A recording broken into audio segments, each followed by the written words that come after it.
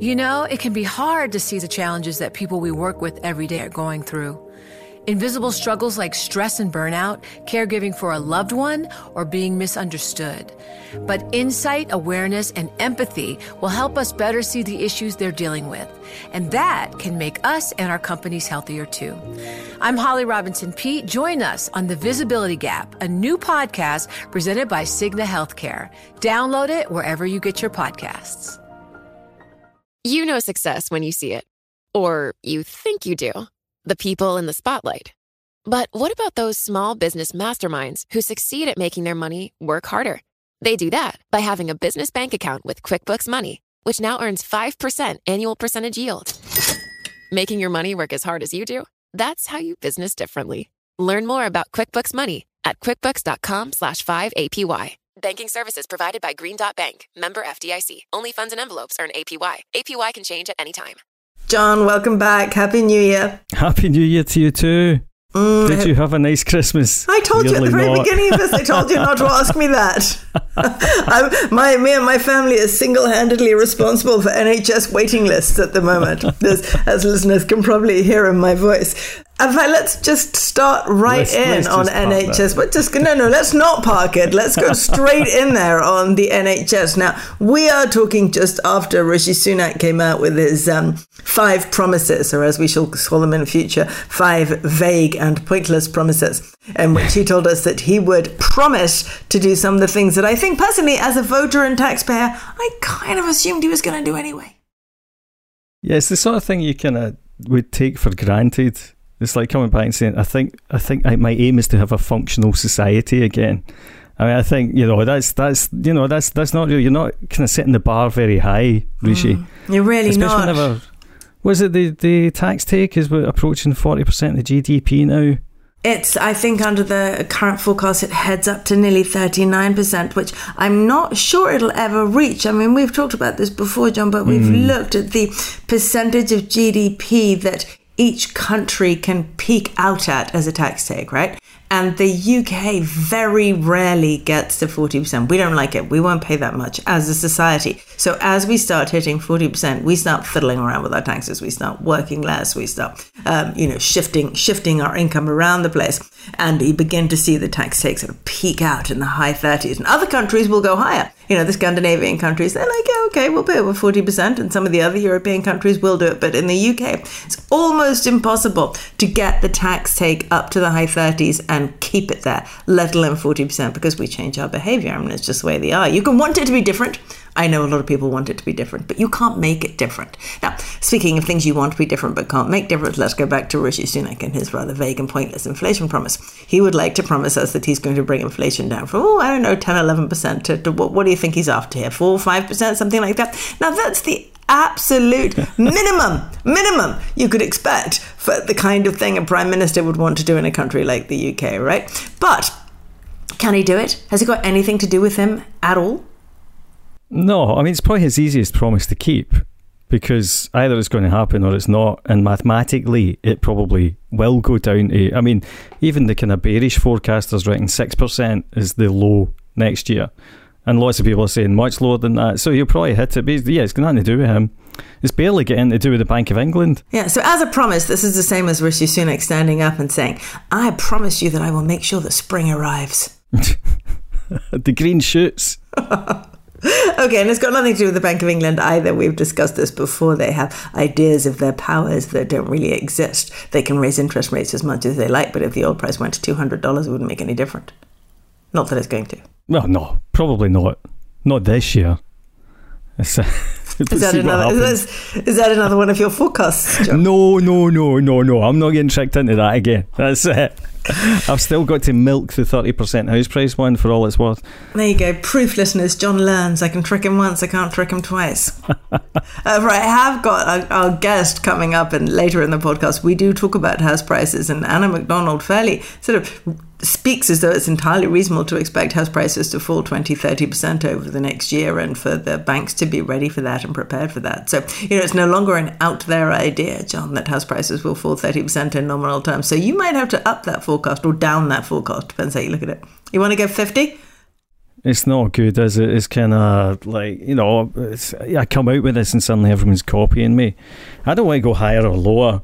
I just want to point out that 20% nominal terms just takes us back to early pandemic. But also, I was rereading that paper from the ex-Bank of England chap from 2019, where he talks about how real yields are the important factor. And there's actually a line in there where he says that if real yields go from negative 2%, which is where they were in 2019, up to 0%, then house prices would fall by about 31% based on their model. Now, real yields have now gone to 0%, and it looks like they're just going to stay there.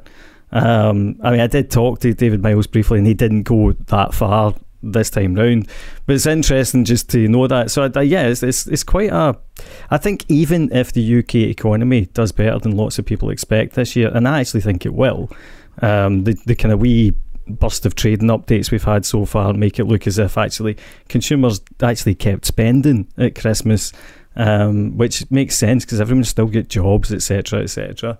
But even we're looking at a wholesale repricing of asset markets. So the expensive assets have got to come down because interest rates have gone up. It's that straightforward. And UK property falls into the category of expensive assets. Thankfully, as I think you probably talk about with Anna, UK shares don't fall into that category. They're actually kind of cheap assets at the moment. So the interest rate thing shouldn't actually cause them any major problems. It's interesting, isn't it? I mean, I agree with you that the UK economy will probably do better than most people expect this year, but that's largely because everyone expects it to do so incredibly badly. And the retail numbers, etc., really haven't been that bad, and I don't see major issues with consumer confidence yet. But one of the things that you and I have written about over the years, and over and over and over, is about how GDP growth or decline is in no way correlated with asset market returns. Asset market returns are correlated to interest rates, and they're correlated to the prices at which they begin every year, right? So the fact that the UK economy, let's say it does do appallingly this year, let's say we say horrible performance from the UK economy, it does not follow in any way that UK asset prices would do badly as a result. I'm separating out house prices here because unemployment goes to 10%. Well, of course, house prices will fall further than you'd expect, but equities, etc., are not correlated to the performance of the UK economy. They're correlated to price, and if they're already cheap, then how the economy performs from here is almost by the by, right? Yeah, and also, there's a lot of space for sentiment to change still, just on the UK generally. We're still the hardest hit when it comes to outflows from funds, for example. And if you look at the Bank of America Global Fund Manager Index, every month the UK is down there as the most hated market. So, I just think that it's one of those contrarian trades that still has a massive amount of room to turn out well, and that's despite the fact that the FTSE 100 was basically the best performing developed market last year. Well, this could be our year then. The money always goes to things that are going up, not things that are going down. So maybe they'll suddenly appear in the UK this year. Anyway, John, it is good to be back. Good to have you back. And now I don't know how to finish this summer because I can't remember what happens next. Hello and welcome to Merrin Talks Money, the podcast in which people who know the markets explain the markets. I'm Merrin Somerset Webb. With me this week, our guest is Anna McDonald, fund manager at Amati Global, specialising in UK equities and in particular in smaller companies. Anna, welcome. Thank you so much for joining us. Thank you for having me. Now, Anna, tell me a little bit about last year. I mean, obviously that was a tough year for everybody working in the markets. Well, not everybody. I mean, I guess if you held nothing but oil, gas and value stocks, you probably did okay last year. But the majority of people going into 2022 did not have that kind of portfolio. How did it work out for you? Look, there's not much more that I can say to add to that, apart from, I think, in the UK, as you say, with energy stocks and some value names, which composed most of the FTSE 100, which meant that it had a very small positive outturn. It's been a really pretty miserable year. We've had the AIM All share fell by 30%. We've got the FTSE 250 down by 18%. So it's not been a fun time being a small cap investor. In fact, I think UK smaller companies were one of the worst performing global asset classes. So that has been pretty miserable. I think really it's because the markets are still reeling from what the effects of the pandemic were, and that massive fiscal response to it, which now when we look back on it looks a bit crazy. The central banks printing money at a crazy rate, and those really loose monetary conditions meant that asset prices drove up really sharply, and now we're seeing the effects of inflation and interest rates, and that really hits the small and mid-cap indices pretty hard. Yeah, an awful lot of what happened during the pandemic is beginning to look increasingly crazy, isn't it? So not just the money printing and the fiscal stimulus. Yeah, the fiscal stimulus. I mean, I'm even thinking about it more broadly. I mean, what we see now, the problems in NHS, the huge learning gaps in education. I mean, some of it just looks like madness now when we look back on it. I suppose we have to try and remember how it felt at the time, which was pretty scary. And it felt like the right thing to do, to protect lives at all costs and to protect businesses at all costs. But we're now left in this sort of situation of huge amounts of uncertainty all over the place. So it's not just difficult for investors. I think it's difficult for a lot of people.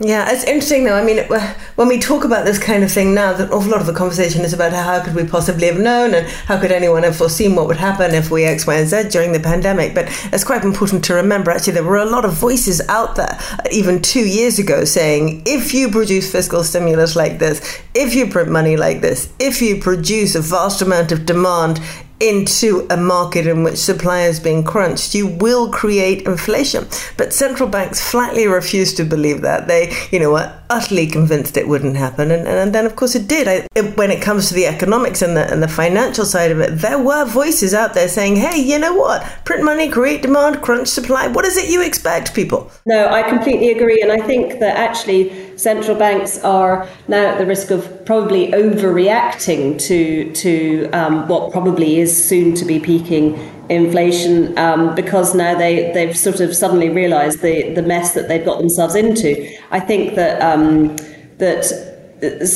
a lot of people in central banks just eschew monetarist theory and have and thought that they could get away with it. And I wonder, if we hadn't had the zero COVID policy in China, and if we hadn't had the invasion of Ukraine, whether there might have been a chance of getting away with it, or it might not have just been sort of compounded so badly, all these inflationary issues and supply chain problems and energy costs rising so much and food costs rising so much. So it's quite interesting to think about how perhaps that did just make everything an awful lot worse. If there is some kind of resolution in Ukraine, will that improve things? Who knows? Well, these would be the interesting possible surprises over the next year, wouldn't they? A resolution in Ukraine, a COVID resolution. I don't even know what that means in China anymore.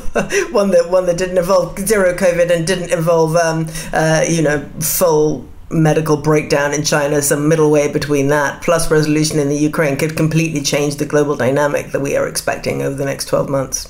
Whatever we think about what must be a pretty hideous situation in China at the moment, they are going to get to herd immunity very quickly at this rate. So, I mean, I do think that has to be a shorter-term issue. What I do think is a long-term problem is that we've had such a deterioration in relations between the West and China. And we've had to really start thinking, I mean, from small companies like Brompton Cycles yesterday to big companies like Apple and Tesla, they're really having to think about how embedded they are in Chinese supply chains and how dependent they are. And so that, I think, over the longer term is going to have to be considered, and it's also probably going to be pretty inflationary, isn't it? If you're going to have to start trying to rebuild supply chains in countries that you consider friends or nearsby.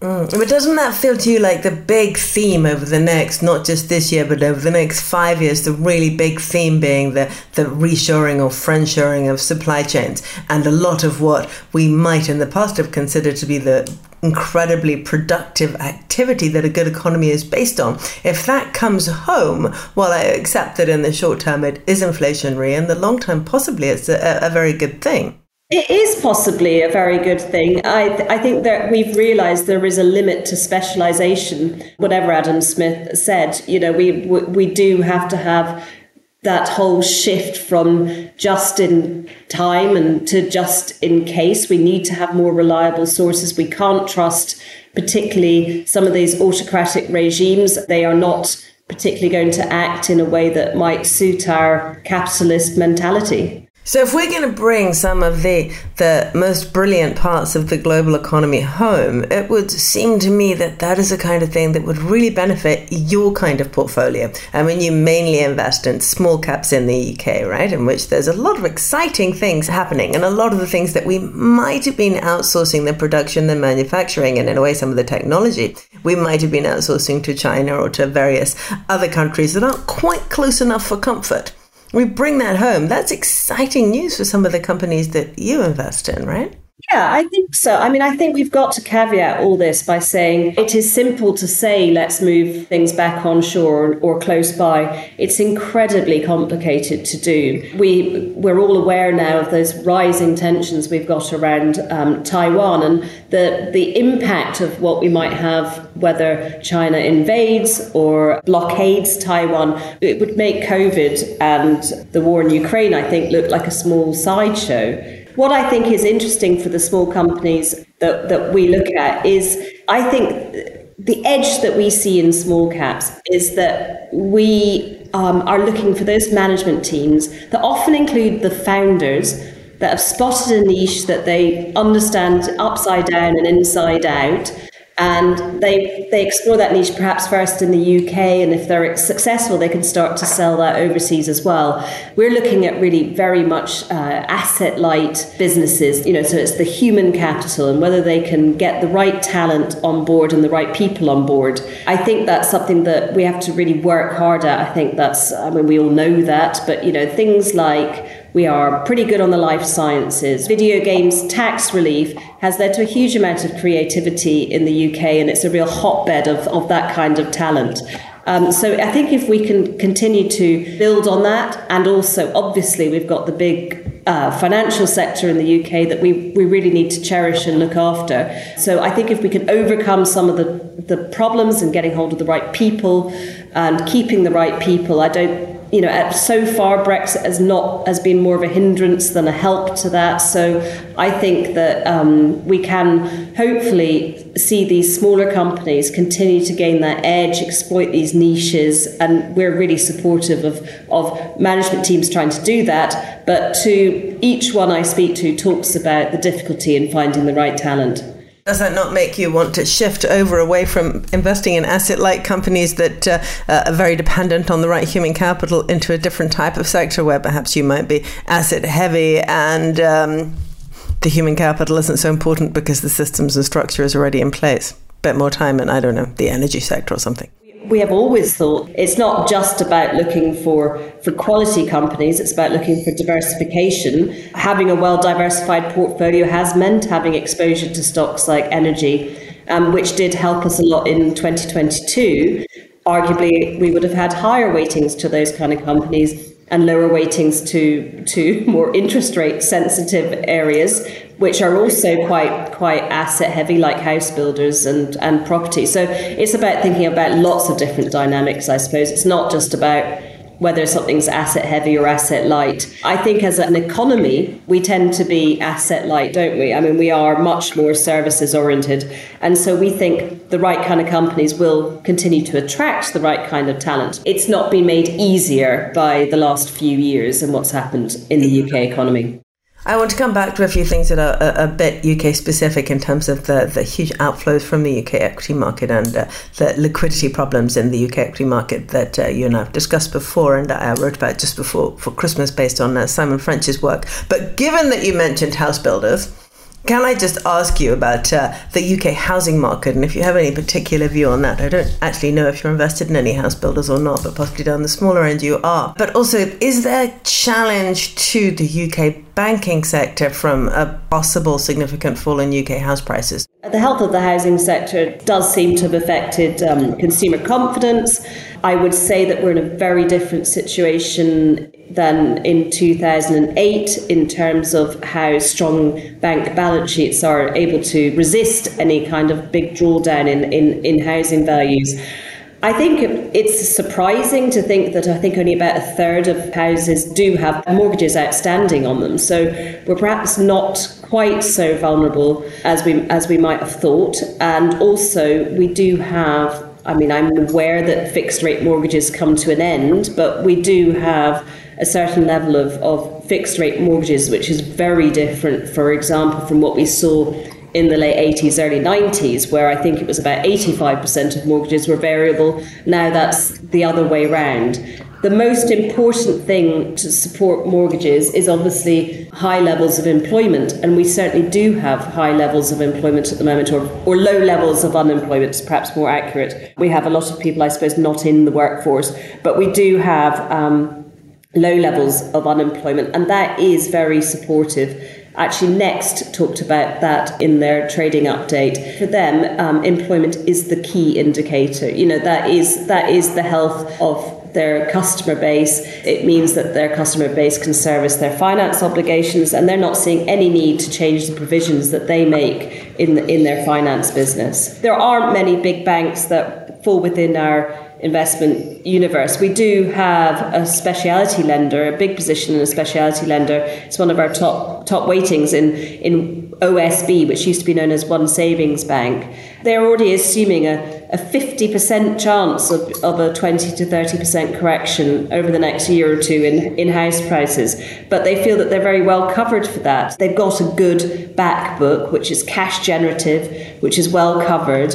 So I think that in the worst case scenario, they can even become a landlord in case they need to repossess properties. They're ready to do that. So I think you can find, whilst you might have broader risks of housing correction, you can try and find nimble and interesting stocks that should actually prevail during a time of a house price correction, and actually will hopefully come out the other side taking more market share. That's the kind of thing that we look for, even if we're looking for a niche in a sector that isn't growing very much.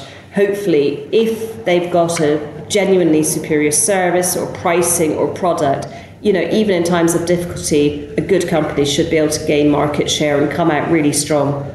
It can be hard to see the challenges that people we work with every day are going through. Invisible struggles like stress and burnout, caregiving for a loved one, or being misunderstood. But insight, awareness, and empathy will help us better see the issues they're dealing with. And that can make us and our companies healthier too. I'm Holly Robinson Peete. Join us on The Visibility Gap, a new podcast presented by Cigna Healthcare. Download it wherever you get your podcasts.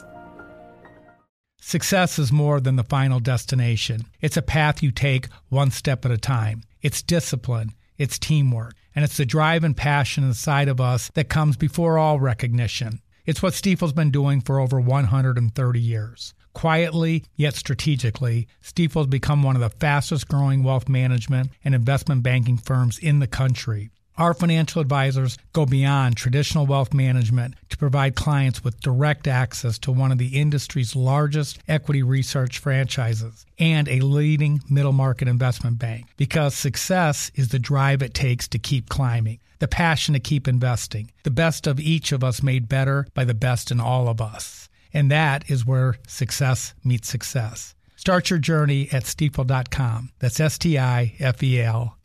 Stifel Nicholas and Company Incorporated, member SIPC and NYSE. Yeah, I'm slightly more nervous than you, just on the basis that the majority of those fixed rate mortgages are 2-year mortgages, and lots of them will be coming up for renewal relatively soon, and they're going to find there's been a fairly stunning jump in their rate. If lenders have done their job, when you do your mortgage, you're meant to be able to survive, what is it, a 300 basis point increase in rates? Is that what they test you for? So we're probably testing the limits of that, given what we've seen in terms of interest rate rises over the last year. I think it's probably worthwhile also remembering that a lot of this has been reflected in valuations. House builders have been absolutely awful over the last year. Persimmon down 57%, Barratt down 47% over the last year. House builders have been pretty rubbish. So I think quite a lot of that might already be reflected in valuations. It's interesting, isn't it? This idea that, I think you're right, a lot of it is reflected in valuations, but there is this sense that if something has fallen a lot, it becomes cheap. You hear people talking about the tech sector in the US at the moment going, oh, look, PEs are down from 30 to 20, whatever it is. Therefore stuff is cheap. But of course, falling in price doesn't make you cheap. It just makes you conceivably less expensive. Or if earnings have fallen, it could make you just as expensive as you were before. So we have to be very careful about this idea that a fall in price makes something less expensive, because it isn't necessarily so.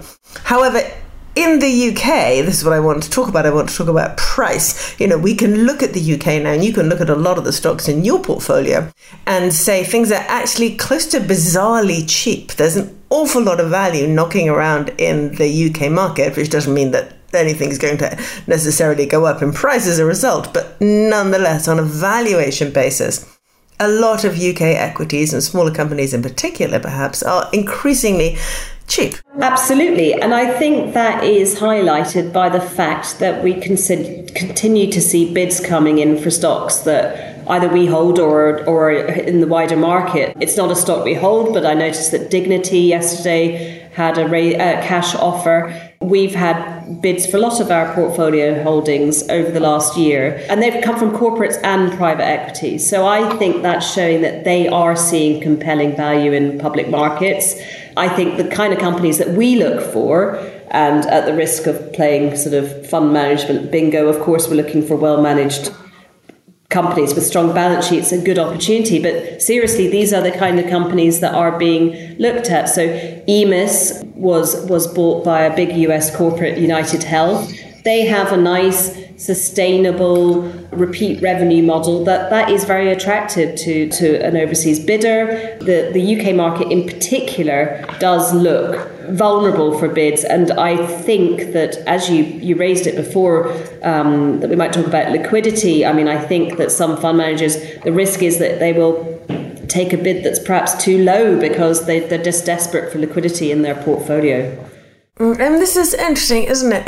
If private equity can see the value in the UK market, and so we see these bids coming, not just private equity, but from wherever they come from, bids that come in with significant players in the global markets thinking that looks cheap, or buy the whole thing. Why can't equity investors, both in the UK and abroad, look at it and say, well, that looks cheap, I'll buy some of the shares? I think that we've seen outflows which have caused some forced selling, and actually in some cases where you might find liquidity, if you need to find liquidity, it will be in some of those slightly more favoured names because you can sell them. So that might have been one of the issues. So yes, you've had those equity outflows which have put pressure. You've also got probably quite a sort of short-term view. Some corporates and some private equity players might be able to take a longer term view. That's something that, we find pretty frustrating because, short, particularly small cap investing, it's volatile, it is riskier, and over the long term that does give better returns, but people don't like volatility in times like this, particularly now given the interest rate environment and the risks that they see, that investors have been very cautious. I think we have seen outflows, very steady outflows every year since Brexit. So presumably there is some kind of Brexit effect as well here, which is is the UK seen as an absolutely vital place to invest by an asset allocator? I think that you should be looking at the value that there is there, but perhaps it's just not top of mind for overseas investors. So what catalyst might there be for change here? I always think if something is absolutely cheap, if an area is absolutely cheap and institutional investors won't buy it or don't buy it for whatever reasons they have, it's a wonderful opportunity for the retail investor because we don't necessarily need a catalyst. We can wait a lot longer than an institutional investor. But that aside, what catalyst might there be for things to change, for us to suddenly start seeing outperformance in the UK? Well, I think actually it is incredibly unusual to see bear market drawdowns that you see in the smaller companies area. It's very, very unusual for them to happen more than 1 year in a row. So you've actually got this sort of, you've kind of got a natural feeling that smaller companies which have been oversold, are cheaper, are often a bit more cyclical. If we do start seeing some sort of positive thoughts about inflation peaking and things like that, you can see that money would come back into that sector, into the smaller companies arena in particular. And we have had a big drawdown last year. Presumably, if we do see some sign that equity outflows have peaked, then some kind of return and some kind of buying will kind of have a double whammy effect. It's, I suppose, a bit like buying an investment trust at a great discount. You can, if you start feeling more confident on the underlying holdings and on the region, and you start getting, people can start buying it and reducing that discount, you can have a double whammy effect. Those two things could be catalysts, and as in further M&A will also just start attracting attention to the UK market and making it look more attractive. It's not to say that there aren't lots of risks out there, but as I say, in the UK, I think those are probably reflected now. Can we talk about some of the stocks in your portfolio? I mean, we've talked a lot about macro things, but really, you're a bottom-up investor, aren't you? And we'd love to know about a few of the stocks that are at the top of your list at the moment. Your personal favourites. I know fund managers aren't supposed to have favourites, but I know you all do. Yes, I mentioned OSB as being one of bigger positions, so that would reflect that it's also one of our favourite stocks. I mean, it's on a very low valuation. In terms of a PE multiple, it's got a great yield, and we think that they are exceptionally well managed. They've got their profitable cash generative back book. Most of their funding is actually from 0 to 2 year deposits, which cost less than SONIA, the new LIBOR. And so swap spreads have widened. This means that OSB can be more profitable. So that's a name that we really like. Another one is Craneware. Now, this is a stock that we own. We've known for a very long time. We own it in our AIM VCT since IPO and in the smaller companies fund since, I think, early last year. So it provides hospital management software to around 40% of US hospitals. Now, it doesn't have any UK exposure at all. That's a shame. Feels like we could really do with some hospital management software. Yes, but this is all about the US healthcare spending represents about 17% of GDP, and European countries spend around 10 to 12%. So, I mean, whilst arguably we are underspending, I think there's a view that the US healthcare system is labyrinthine in its complexities. How would you describe It's a great word. That's a great word. Labyrinthine in its complexities, because it's all the healthcare billing, the pharmacy management, the pricing. There's lots and lots and lots of complexities in US healthcare and dealing with insurance companies and things like that. So what Craneware does is it helps hospitals and other healthcare providers navigate all this, and they've developed a platform to do this and lots of software solutions. And what they basically ensure is that medical procedures and dispensing is correctly coded for insurance companies, and so it helps them avoid over and undercharging and improve administrative efficiency, really. So we think that they are very well set. I mean, there were much fewer elective operations during the time of the pandemic, and they're coming back on now. And so we also just see that healthcare is a very resilient area of the market. So Craneware, with good cash generation, they are slightly indebted at the moment because of an acquisition they did a couple of years ago, but they are cash generative, so we expect that debt to reduce rapidly. And also, interestingly, whilst their sales team has to be based out in the US, most of the software development is done here in Scotland. So, you've got that natural arbitrage of having lower costs in developing the software in the UK and selling it overseas in the US. So that's another name I suppose we like. Would you like another one? Oh yes, we'd always like just one more. Okay, we have, I was thinking, okay, I think you might find Traxys quite interesting. Traxys provides software and consultancy to the transport sector, principally the UK train operators and Network Rail. Now, I think you'd share the delicious irony that I wanted to go to the Traxys Capital Markets Day, but the only way of getting there was through 3 trains and 1 replacement bus service. And I wouldn't actually be able to get to Leeds and back in a day. So I couldn't go to the Capital Markets Day, but luckily a lot of it was available online, and I got to watch some of the videos about the new products and services that they have, and it's super impressive. So Traxys has grown really through acquisition of small software companies that service the rail sector in the UK, and the Rail Tech and Services division has really now established to serving quite a lot of the train operating companies and Network Rail.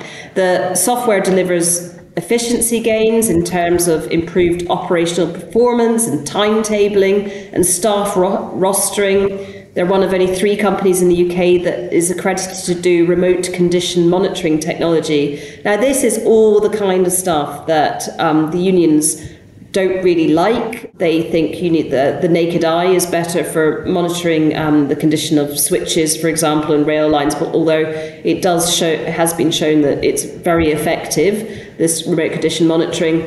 And what's been really interesting is the products really do help companies run more efficiently. So amid the strikes and travel disruption, Traxys has been able to demonstrate that the train companies that use them can get back up to operational speed after strike days way faster than others and save companies money by more effective timetabling and staff management. So they reduce the dependence on overtime. So that's something that you might have heard about the unions talking about, and no one's, they're not going to do their overtime, and that can be a big threat by the unions. But actually, Traxys can help operating companies really modernise, and this is something they desperately need to do.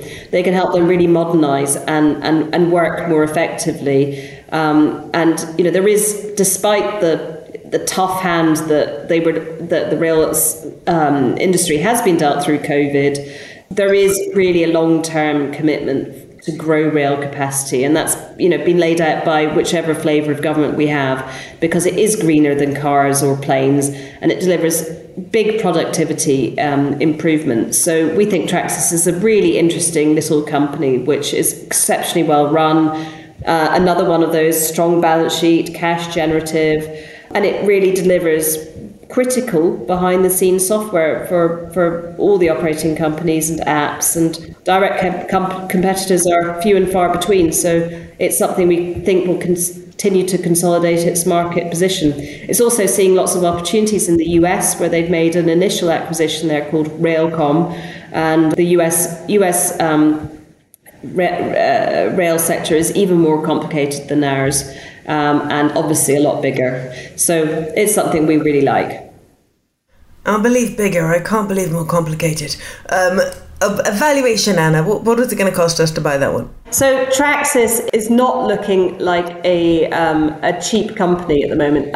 The price earnings ratio is around 27 times.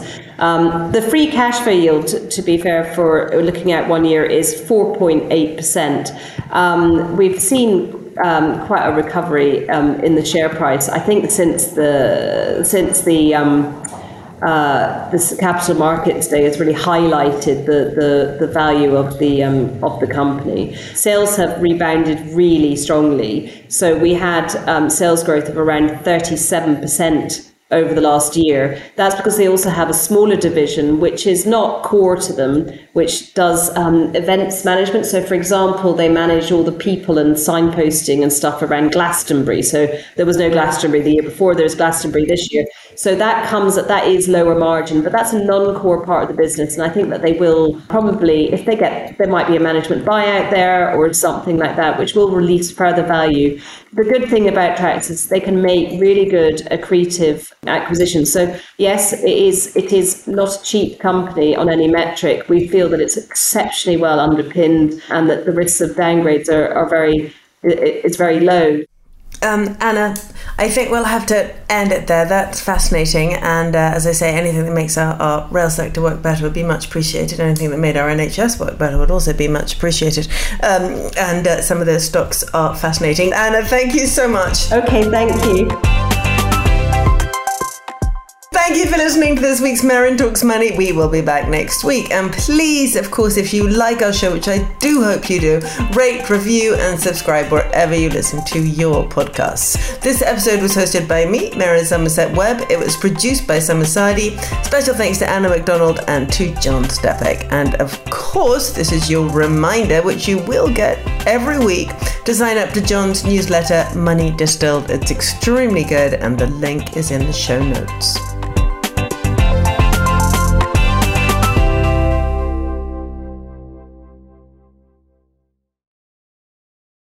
I'm Saleha Mohsin, and I've covered economic policy for years and reported on how it impacts people across the United States. In 2016, I saw how voters were leaning towards Trump and how so many Americans felt misunderstood by Washington. So I started The Big Take DC. We dig into how money, politics, and power shape government and the consequences for voters. With new episodes every Thursday, you can listen to The Big Take DC on the iHeartRadio app, Apple Podcasts, or wherever you get your podcasts.